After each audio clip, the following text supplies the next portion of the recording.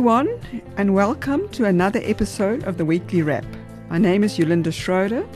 I'm the news editor of Farmers Weekly, and I will be telling you about all the exciting articles featured in the latest issue of the magazine, which is the 19 March issue. I will also look at some of the main stories that made news this week. This week's cover features one of the top Boerboel males bred by Beverli Katz, owner of Klein Sandfontein Boerboels, on the outskirts of Caledon in the Western Cape. She was also the winner of the 2020 SA Studbook Herd of the Year award for other species. Breeding these dogs on her farm is Beverli's passion and joy.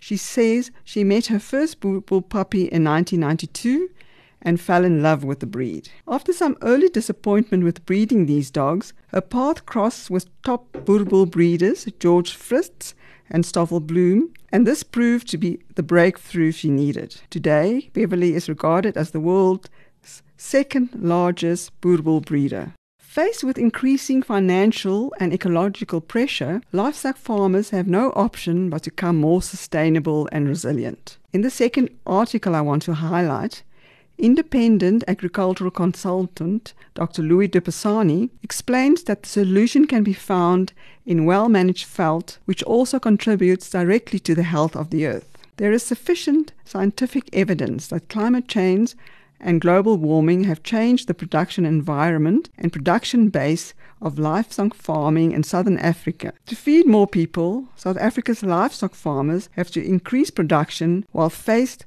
with a major disruption of the production environment. One of the changes to the environment is that livestock have to endure increased heat stress.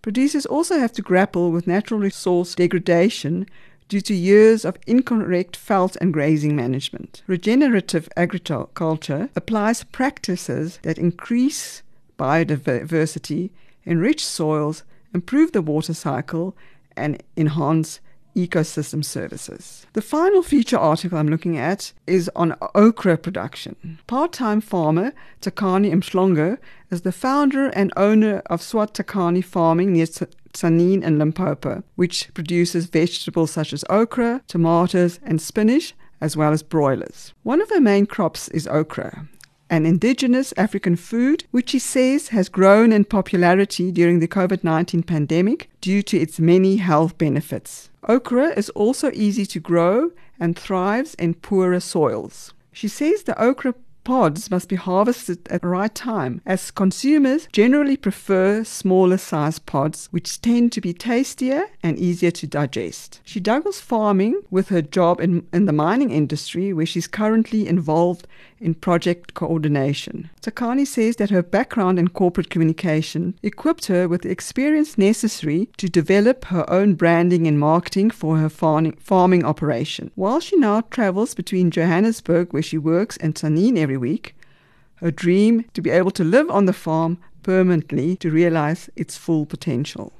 The main news story of the week was the 2021 Grain SA Virtual Congress, where Derek Matthew was unanimously re-elected as chairperson of the organization. Richard Krieger and Ramodise Monaiza was also re-elected as the two vice chairpersons. One of the speakers, Dr. Justin Cho, cause grain analyst at the U.S. Department of Agriculture, said strong global demand and ample supplies were expected to boost global maize trade this year. Indications are that the US would export 66 million tons in the current marketing year, Brazil 39 million tons, whilst South African exports are estimated at 3 million tons. He added that China would probably import 24 million tons of maize, making it the largest importer in the world. China, with its rebounding swine herd, is expected to use 206 million tons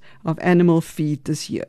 Another speaker at the event was agricultural economist Dr. Johan Willemse, who told delegates that the South African grain industry was riddled with debates about the availability and credibility of market information, despite the fact that available industry information was trustworthy. Willemse said that consideration nevertheless needed to be given to introducing an ombud mechanism to regulate the conduct of role players in the market. In the next story we look at, we feature African swine fever. Following outbreaks of the disease in several provinces, government is encouraging South African pig farmers to improve their biosecurity measures and be vigilant about good husbandry practices. The most recent outbreaks were confirmed on 2 farms in the Western Cape. Johan Kotze, CEO of the South African Pork Producers Organization, stressed that management of the virus was extremely important,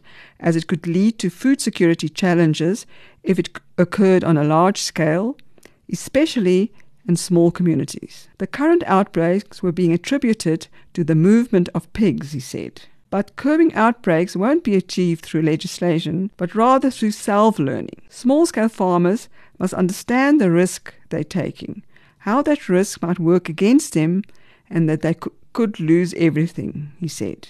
In the final story of the week, we look at kiwi berry. There's a great opportunity for South African farmers to enter the kiwi berry fruit market, which is relatively unknown locally, says Wouter Leroux, owner of fresh produce export company It's So Fresh. Leroux said this was the first season for export, with the target market being Europe, as consumers there were familiar with the product. He added that the export window was very short, at 3 to 4 weeks, and New Zealand and Chile were South Africa's main competitors. Kiwi berry producer Dani Meyer, owner of the Nooienskopje farm near Magubus Kloof in Limpopo, said kiwi berry was an extremely niche product with a small market, but one that was growing. He explained that although kiwi berry and kiwi fruit were related, the kiwi berry was slightly larger than an olive and had soft, smooth skin, unlike the kiwi fruit. That's it for this week. Please follow us on our social media pages at Farmers Weekly SA. Until next time, keep safe and happy farming.